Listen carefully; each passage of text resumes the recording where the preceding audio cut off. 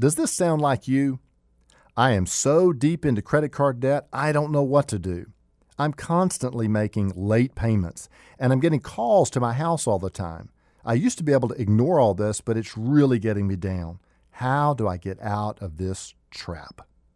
Somebody out there just spilled their coffee and said, "He's talking about me. How did he know about me?" Well, I regularly talk to families and individuals who say they want freedom from the slavery that they purchased for themselves through undisciplined spending with credit cards. If that's you, here is a 6-step process that I can walk you through to lead you out of credit card slavery. Number 1, open your eyes. Until you open your eyes to the damage that credit card slavery is doing to you, your family, and your financial health, you're not going to be motivated to act. If you owe $10,000 on credit cards with interest rates of 25% and you make just the minimum payment of $225, it'll take you nearly 10 years to pay off that card if you never make another purchase with it. Is this really what you want? And in my example, you're going to pay over $25,000 for the $10,000 worth of charges that you made with your card. Will it be worth it? Really? Second, close your wallet. If you're pouring water into a leaky bucket, the solution is not to pour in more water. You got to fix the leak.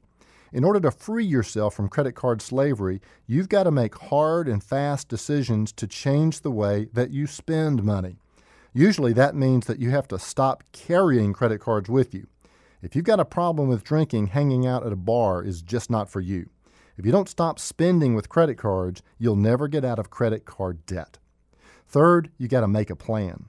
Once you have made the hard decision to stop spending with credit cards, you got to make a plan to pay off the outstanding balance on those credit cards. This is going to include a monthly budget for how you'll spend the money, starting with the exact monthly amount you're going to send every credit card company every month. Your plan should be so specific that you can name the date on which you'll be out of credit card slavery. You might be able to do this by yourself, but this step and the next ones often take the help of a professional. Now that's money well spent, just not with a credit card. Fourth, get a partner.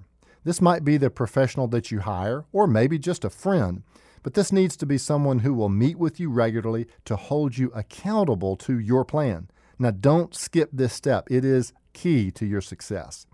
Fifth, start now. I know, it's never a good time.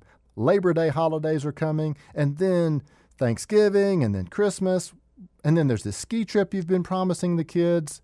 Look, until you're willing to start now, you're not serious. You're not hurting enough. Don't wait for a better time. The only time to start is right now. And sixth, keep going. And I don't just mean going for the duration of the plan. Keep going after. Many people deeply in credit card debt slavery find that with this 6-step plan, they can get completely out of debt in less than a year. Now, you may take even longer, but think, what will it feel like when you pay off that last card and you are free? In fact, you'll hear the shackles fall bit by bit every month as you pay off the cards. So I got a question for you. Are you ready to be free? Offering you wisdom on wealth, I'm Byron Moore.